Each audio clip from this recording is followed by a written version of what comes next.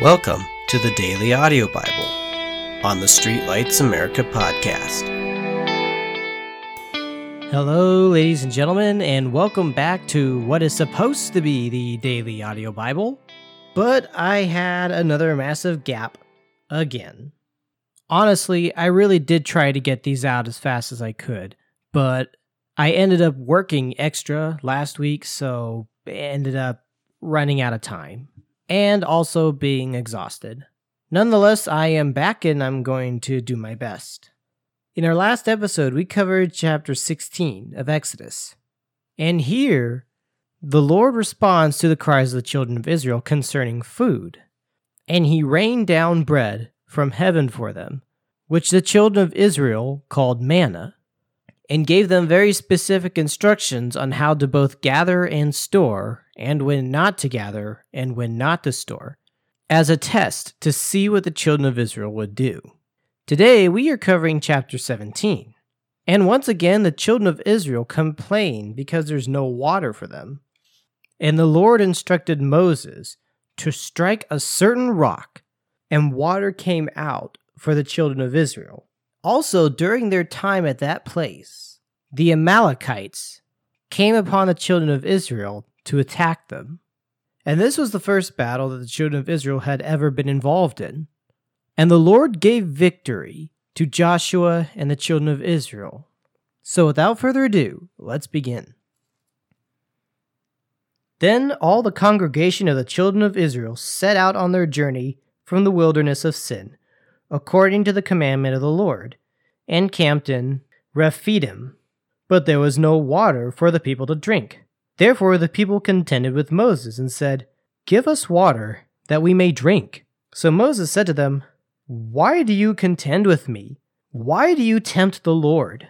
And the people thirsted there for water. And the people complained against Moses and said, "Why is it that you have brought us out of Egypt to kill us and our children and our livestock with thirst?" So Moses cried out to the Lord, saying, "What shall I do with these people? They are almost ready to stone me." And the Lord said to Moses, "Go on before the people, and take with you some of the elders of Israel. Also take in your hand your rod, with which you struck the river, and go. Behold, I will stand before you there on the rock in Horeb, and you shall strike the rock, and water will come out of it, that the people may drink." So Moses did so in the sight of the elders of Israel. So he called the name of the place Massah and Meribah, because of the contention of the children of Israel, and because they tempted the Lord, saying, "Is the Lord not among us?" Now Amalek came and fought with Israel in Rephidim. And Moses said to Joshua, "Choose us some men, and go out, fight with Amalek. Tomorrow I will stand on the top of the hill with the rod of God in my hand." So Joshua did as Moses said to him, and fought with Amalek.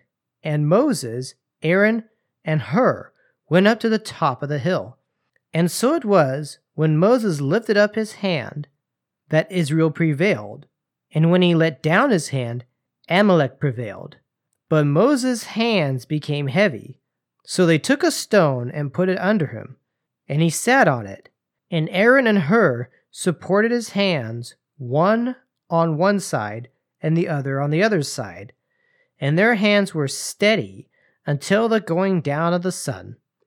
So Joshua defeated Amalek and his people with the edge of the sword. Then the Lord said to Moses, "Write this for a memorial in the book and recount it in the hearing of Joshua, that I will utterly blot out the remembrance of Amalek from under heaven." And Moses built an altar and called its name, "The Lord is my banner." For he said, "Because the Lord has sworn, the Lord will have war with Amalek from generation to generation." And that will conclude today's episode.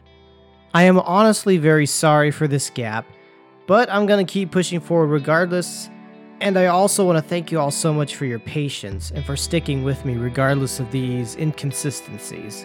And as always, thank you so much for listening. and may God bless you.